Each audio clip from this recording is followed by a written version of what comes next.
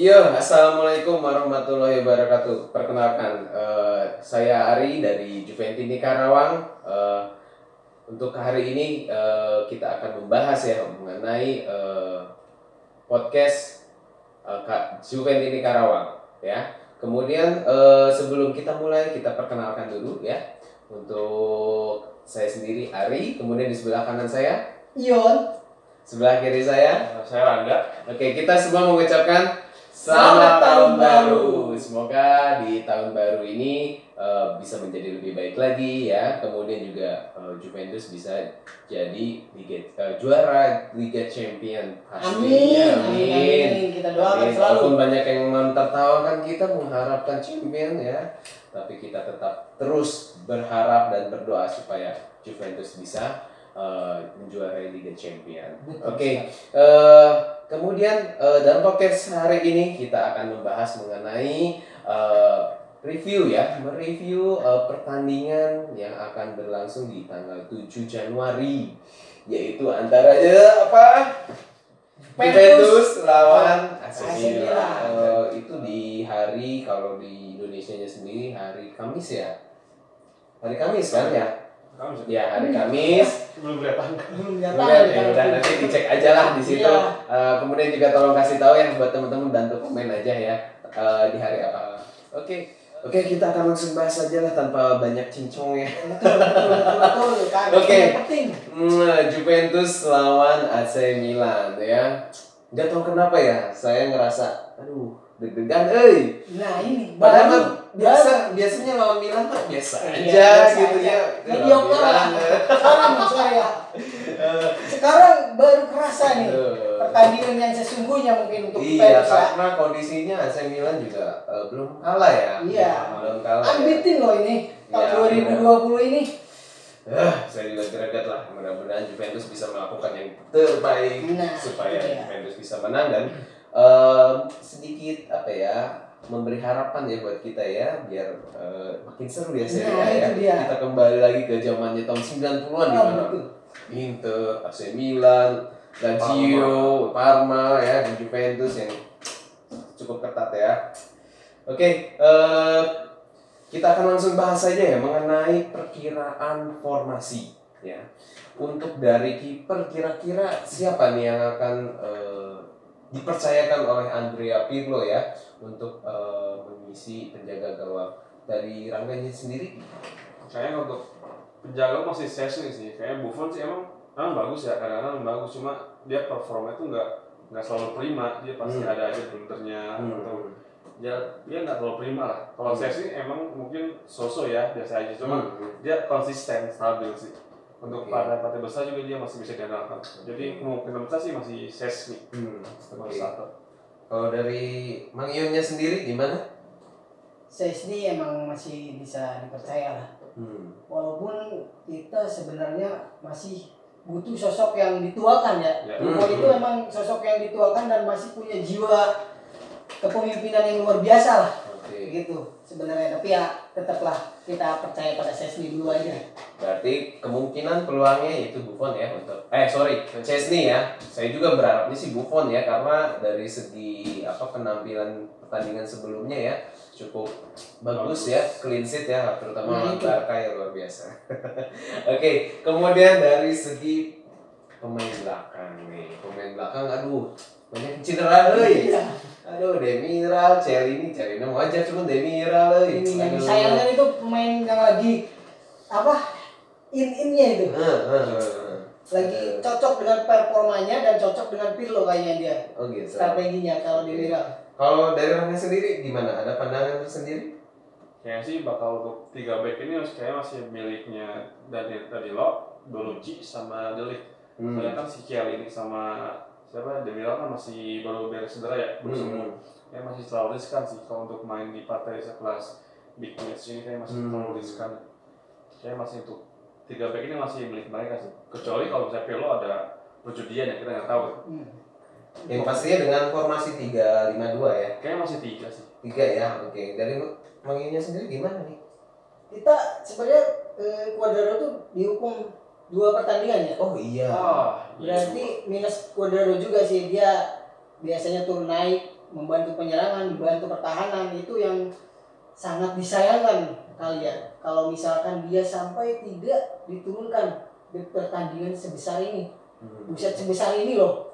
Baru kali ini sebesar ini kalau AC Milan. Luar biasa. Padahal sih biasa aja sih dulu. Ya dulu. Oke, kemudian berarti back tetap ya sama ya, sepakat ya kita dengan Demiral, Bonucci dan Danilo ya. Delik. Oh, Delik. Oke, Delik ya. Oke, berarti Demiral mungkin dicadangkan kali ya. Iya. Oke, kemudian untuk dari sektor tengah nih, aduh teman-teman ya, saya juga gimana ya, Juventus dari lini tengahnya ini kadang bagus ya, terus tiba-tiba pas lawan Fiorentina kemarin, aduh, acak-acakan, ini gimana nih strategi Pirlo, aduh, menurut saya mungkin apa ada yang kurang dari strategi Pirlo ya, mungkin penerapannya yang kurang mampu dipahami dari pemainnya atau seperti apa sih? Mungkin dari Rangga sendiri gimana, Mak? Kayaknya Pirlo sih masih nyari bentuk ya, bentuk untuk tengah itu mau bikin gimana sih, masih nyari bentuknya sih, makanya sampai saat ini kan belum ada starting line up yang benar-benar fix untuk di lini tengah. Dia pasti banyak rotasi, semua pemain di lini tengah itu pasti kena rotasi, nggak ada pemain yang benar-benar dapat jaminan untuk main, karena Pirlo di sini masih nyari bentuk dari lini tengahnya. Dia pengen apa yang dia pengen, makanya juga Juventus kan lagi cari-cari pemain kayak Locatelli, De Paul, Isco, sampai nama-nama yang kayak Jack Grealish, itu masih cari. Pokoknya di musim transfer ini pasti banyak nyari pemain tengah karena Pirlo masih cari bentuknya di situ. Perkiraannya gimana untuk lini tengah sendiri di starting line up? Kayaknya kalau masih dilihat dari performa kayak McKennie masih main. Kalau Arturo David sih kayak mungkin Arturo main deh buat bagi-bagi bola. Mungkin sama Bentancur atau Rabiot. Untuk Rabiot sendiri gimana? Apakah sudah bisa bermain di lawan Milan? Sepertinya sudah sih, dia udah. Untuk Rabiot ya, kan karena akumulasi kartu ya. Tapi kalau dilihat hukumannya sih emang harusnya sih udah bisa bermain Rabiot. Dia sangat membantu sebagai gelandang jangkar, membantu pertahanan, membantu penyerangan, selalu memotong lawan yang sedang menyerang itu sangat-sangat dibutuhkan lah untuk gelandang seperti Rabiot itu.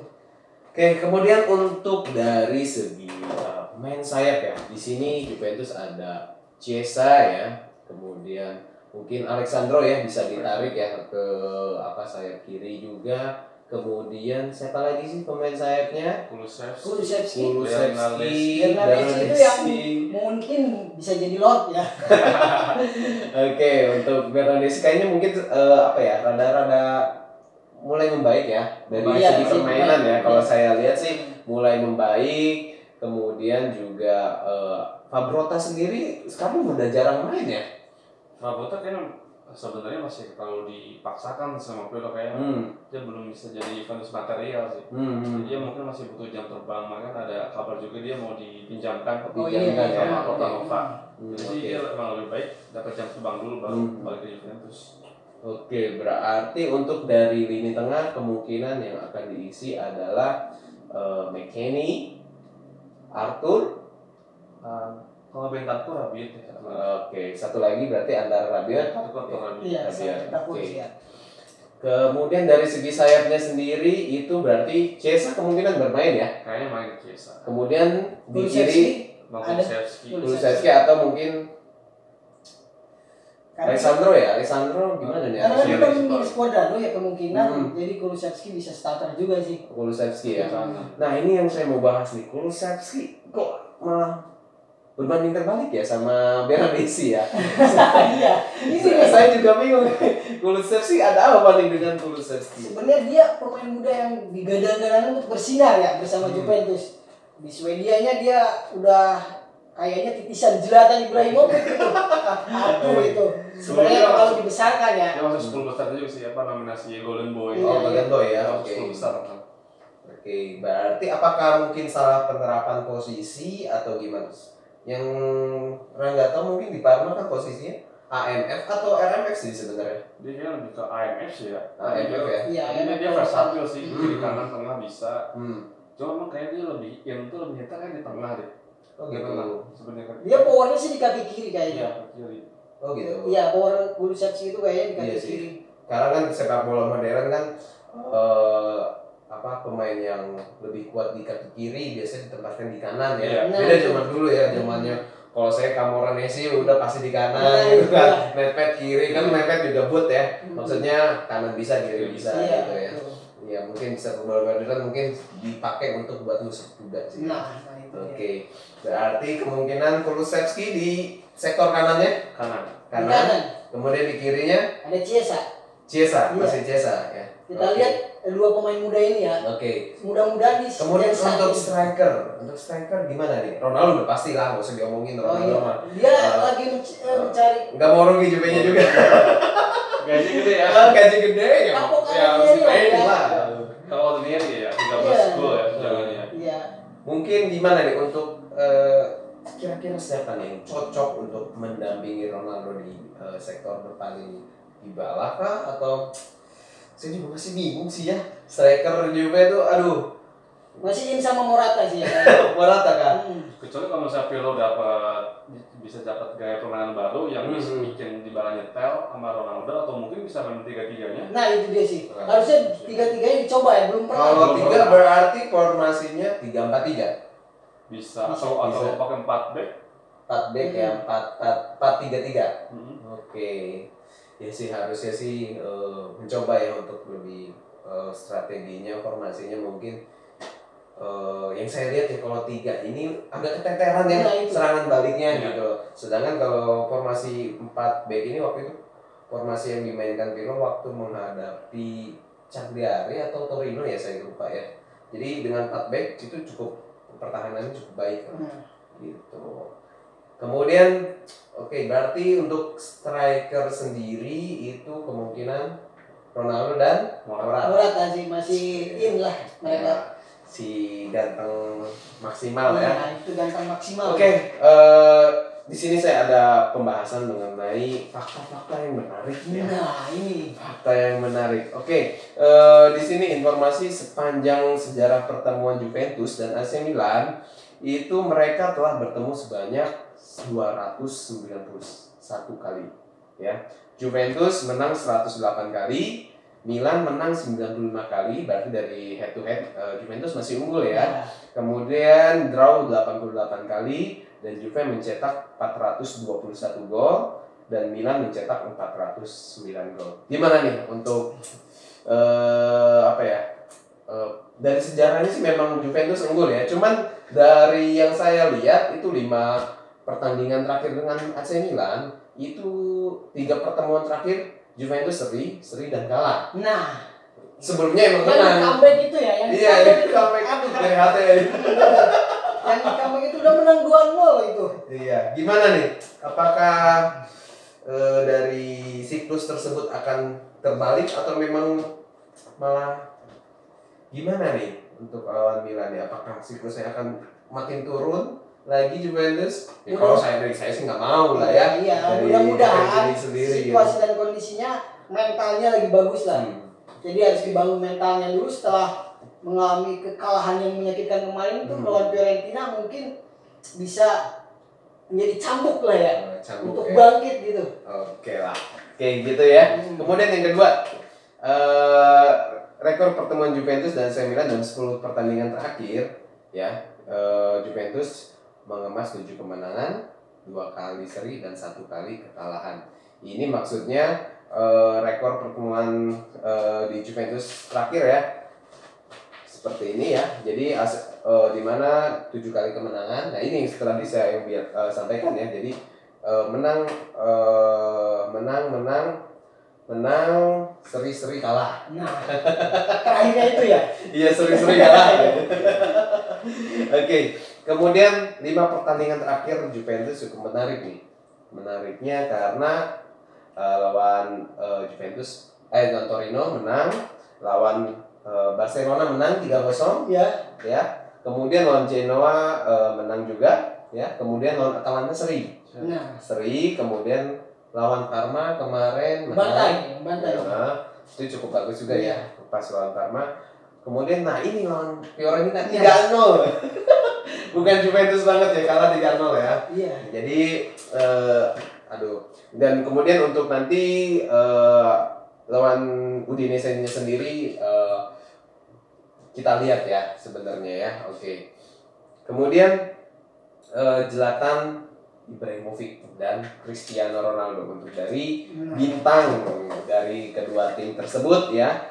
Ini di sini ada fakta ya mengenai Zlatan Ibrahimovic dan Cristiano Ronaldo akan menjadi pusat perhatian dalam pertandingan tersebut. Namun disayangkan info terbaru ya mengenai Zlatan Ibrahimovic mudah-mudahan juga sih bisa main ya. Itu mengalami cedera. Apakah betul berita tersebut? Sampai sekarang sih masih mangsyur ya, ada yang bilang mungkin bisa main, ada yang bilang juga masih diragukan, tapi kita sih masih 50-50 sih sampai sekarang.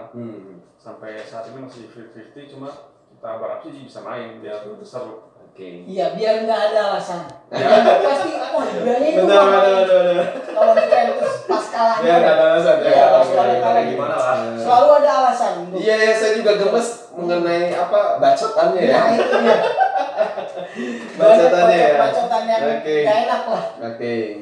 Jadi ya mudah-mudahan ya bisa bermain ya untuk Zlatan Ibrahimovic karena biar lebih seru ya nih pastinya ya. Kemudian dari jumlah gol ya, karena di sini mohon maaf ya kita syutingnya sebelum pertandingan antara Udinese ya, jadi kita bahasnya di AC Milan ya. Oke, untuk Cristiano Ronaldo sendiri itu memuncaki daftar top skor Liga Italia. Capocannonieri kalau di Italia. Capocannonieri. Iya. Yaitu dengan koleksi 13 gol ya, 13 gol. Kemudian Ronaldo mengungguli Zlatan Ibrahimovic sendiri dan Romelu Lukaku ya dari Inter Milan yang menorehkan 10 gol. Jadi selisih 2 gol ya. Ini data kita didapatkan sebelum pertandingan lawan Udinese ya. Kita juga nggak tahu ya, nanti mungkin mudah-mudahan juga Juventus menang lawan Udinese, kemudian bisa menambah pundi-pundi golnya ya. Oke. Kemudian ini nih fakta yang menarik nih. Secara mengejutkan ya, rata-rata umur pemain AC Milan itu 24 tahun. Luar biasa. Sedangkan Juventus itu rata-rata pemainnya berusia 28 tahun. Memang sih untuk Juventus sendiri memang banyak sih pemain mudanya ya. Iya. Cuman yang cukup di luar dari kebiasaan ya AC Milan mungkin di musim ini ya bedanya karena banyak rekrut pemain mudanya ya. Di era Pioli ini ya? Bukan di era Pioli sih sebenarnya, sebelumnya juga Pioli juga sih. Cuman mungkin di musim ini khususnya ya. Karena banyak sekali pemain muda dan mungkin dari dilihat dari hasilnya memang cukup ngeklop ya. Gitu pemain muda ini ya. Cuman memang untuk pemain mudanya sendiri kalau menurut saya sih pribadi ya, ini juga belum tentu juga ya, karena rata-rata pemain muda tuh labil ya. Labil ya. Ya bukan hanya kita aja yang bukan atlet ya, anak muda biasanya labil ya. Iya belum dapat masalah sih ya. Belum dapat uang SPP gitu. Itu ngaruh deh Kak. Ini kan corona jadi nggak ada yang nonton gitu. Jadi sepi jadi betul sekali. Jadi pemain muda masih mainnya kan. Iya, kalau saya sih melihatnya memang masih belum kebangun lah ya. Pemain ke-13 ini ya yang sebenarnya menentukan untuk mental pemain itu sendiri, benar sih. Semenjak corona kan Milan baru kalah 2 kali. Iya, betul. Lalu sama lawan Genoa. Oh iya benar. Musim kemarin juga jauh-jauh. Belum kena chain ini sih ya, belum kena chain dari pemain ke-13 ya? Iya gitu ya, pemain ke-13 ya. Itu emang penting sih pemain ke-13 tuh. Waktu main di kanan ya mereka lah orang-orang yang bisa membangkitkan. Membangkitkan semangat dan meruntuhkan semangat lawan. Itu dia. Makanya kemarin juga sempat Ronaldo sangat merindukan merindukan suasana di lapangan. Malah kalau Ronaldo aneh, pengennya dihina ya. Iya, itu dia. Karena jadi motivasi jadinya. Hinaan itu jadi motivasi buat dia bangkit. Nah, itu dia. Ini yang harus kita tiru juga ya. Ya wajar lah manusia itu kalau misalkan sudah ada tinggi pasti banyak hinaan ya. Banyak yang diomongin ya, cuman ya kita harus buktikan ya. Betul. Gitu. Makanya Cristiano Ronaldo sangat senang dengan kritikan-kritikan gitu ya. Oke, kemudian tim besutan Stefano Pioli ini ya banyak memakai jasa pemain, dan yang hasilnya itu tim setan merah ini ya sampai saat ini setan merah yang Liga Italia ya. bukan yang Liga sebelah, bukan sebelah ya, Liga sebelah bukan. Iya. Beda server ya. Iya betul. Ya ini yang di Italia memang AC Milan dijuluki si setan merah ya. Itu belum pernah merasakan pahitnya kekalahan. Mantap sekali, mungkin nanti diberi kekalahan sama Juventus. Amin. Oke. Ya itu dari fakta-fakta menarik ya. Kemudian mungkin sebagai penutup kali ya, sebagai penutup kira-kira di mumpung lagi bursa transfer nih ya, di bursa transfer sudah dibuka. Seru nih. Kira-kira pemain apa sih yang dibutuhkan Juventus saat ini? Kalau menurut saya memang butuh sekali banyak perekrutan ya, karena pertama banyak yang cedera, kemudian pemain yang keluar juga kemungkinan banyak juga ya. Gosip-gosipnya Bernardeschi pun juga ingin keluar gitu ya. Kira-kira sektor mana dulu nih sebelum pemain ya, yang mungkin harus ada revolusi atau mungkin perbaikan dari Hangat sendiri gimana? Kalau perbaikan tengah, kalau penambahan depan. Oh gitu. Kalau tengah sih sebenarnya udah cukup mainnya, cuma kayak untuk secara kualitas sih masih perlu ditingkatkan. Kita perlu ada reinforcement di tengah. Kalau di depan tuh perlu ada penambahan. Karena cuma 3 yang kita. Betul. Kayak waktu siapa cedera, waktu Morata nggak main kan, suspensi itu kan bingung juga tuh. Pasangin dia sama Dybala, Ronaldo kan nggak cocok juga. Makanya harus ada penambahan sih di tengah, di depan. Depan ya. Kalau kayak Giroud, kayak banyak kan kayak pemain depan yang diisukan mau ke Juventus. Oke, kemudian menurut pandangan Ion sendiri gimana nih? Iya, ini lagi seru-serunya Memphis Depay ya sama Bernardeschi ini mau di-swap. Biar bukan swab ini kan corona. Bukan, maksudnya pertukaran ya. Swap, pertukaran ya. Tentang Memphis Depay dan Bernardeschi ya. Cuman banyak yang tidak setuju sih, sebenarnya Bernardeschi lagi menunjukkan performa yang terbaik. Ya. Kalau saya juga pribadi mungkin nggak akan langsung setuju ya untuk pertukaran sendiri, karena sebenarnya Juventus butuhnya itu pemain tengah yang mungkin sedikit berpengalaman sendiri ya. Nah itu. Karena yang saya lihat masih muda gitu, masih belum banyak apa ya. Kan terkadang kalau pemain tengah itu kan membutuhkan pengalaman sendiri sih ya. Karena dimana mengatur ritme, kemudian mengatur serangan juga, kemudian juga memberikan kekondusifan dalam sebuah tim ya, seperti itu ya. Jadi kalau menurut saya mungkin untuk pertukaran sih mendingan nambah sih. Iya, Juventus mah kaya atulah. Iya betul. Saya perpanjangan dari Jeep. Katanya The Paul ini yang target Paratisi sih. Cuman mudah-mudahan aja Paratisi bisa mewujudkan ini The Paul. Yang udah pengalaman lah di Liga Italia. Yang dibutuhkan itu berarti striker ya. Kalau menurut saya sih striker ya. Striker emang minus sih ya. Kurang sih buat cadangan ya sebenarnya. Ya kan di sini ada gosip-gosipnya Lorente. Nah itu Lorente mau balik lagi. Kalau saya milik ya, milik lah. Kalau misalnya milik lebih oke lah, karena dari segi faktor usia memang cukup lah ya. Dan dengar-dengar Diego Costa ini, Costa juga yang mengakhiri kontraknya gitu di Atletico Madrid ya. Gimana nih pandangannya? Kalau misalkan main di Juve, bakal gelut sama Ronaldo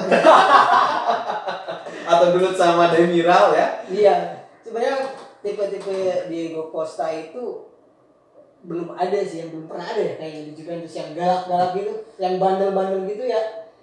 Jadi saya dengar juga dari media-media Juventus tidak tertarik sih. Apalagi beritanya yang memberitakan Romeo Agresti itu ya. Udah mungkin ketepatan beritanya itu 90% lah. Berarti tidak ada kontak Diego Costa sama Juventus itu nggak ada. Itu cuman rumor-rumor biasa aja. Kemudian untuk dari lini belakang apakah ada perlu penambahan atau mungkin ya sudahlah gitu aja gitu. Karena yang saya lihat cukup riskan ya, 2 pemain ini sering cedera ya. Sama Cielini ya. Danilo oke lah, kemudian Bonucci kadang juga sempat kadang-kadang suka cedera juga ya. Gitu. Gimana nih untuk lini belakang? yang biasa sering dipaksakan main Danilo sama Delay sih ya. Iya. Kita berharapnya pada Delay sih ya. Delay ya, pemain muda yang masih punya visi dan misi yang bermain yang lebih inovatif lah ya. Back calon Nestanya masa kini kali ya. Oke ya. Oke, berarti kalau untuk di lini belakang mungkin butuh kali ya. Butuh satu lah. Satu lah. Kira-kira siapa nih untuk lini belakang? Lini belakang mungkin ada gosip-gosip sendiri. Jerome Boateng sih. Jerome Boateng. Yang Rudiger itu yang dari Chelsea. Rudiger sih katanya mau datang buat apa? Di musim panas. Oh, pinjaman musim ini. Rudiger Chelsea ya. Iya. Sama pemain Genoa saya lupa itu namanya siapa gitu. Ada tuh yang sedang diincar juga. Genoa sih pemain muda. Iya. Itu dia. Pemain tengah sih. Pemain tengah itu. Oke. Oke, jadi seperti itu ya. Jadi untuk dari lini belakang mungkin butuh tambahan satu ya. Kalau menurut teman-teman gimana? Mungkin kita bakal diskusi ya di kolom komentar ya. Dan juga saya lupa ngingetin, jangan lupa like, comment, subscribe ya. Dan juga di-share sih penting mah ya.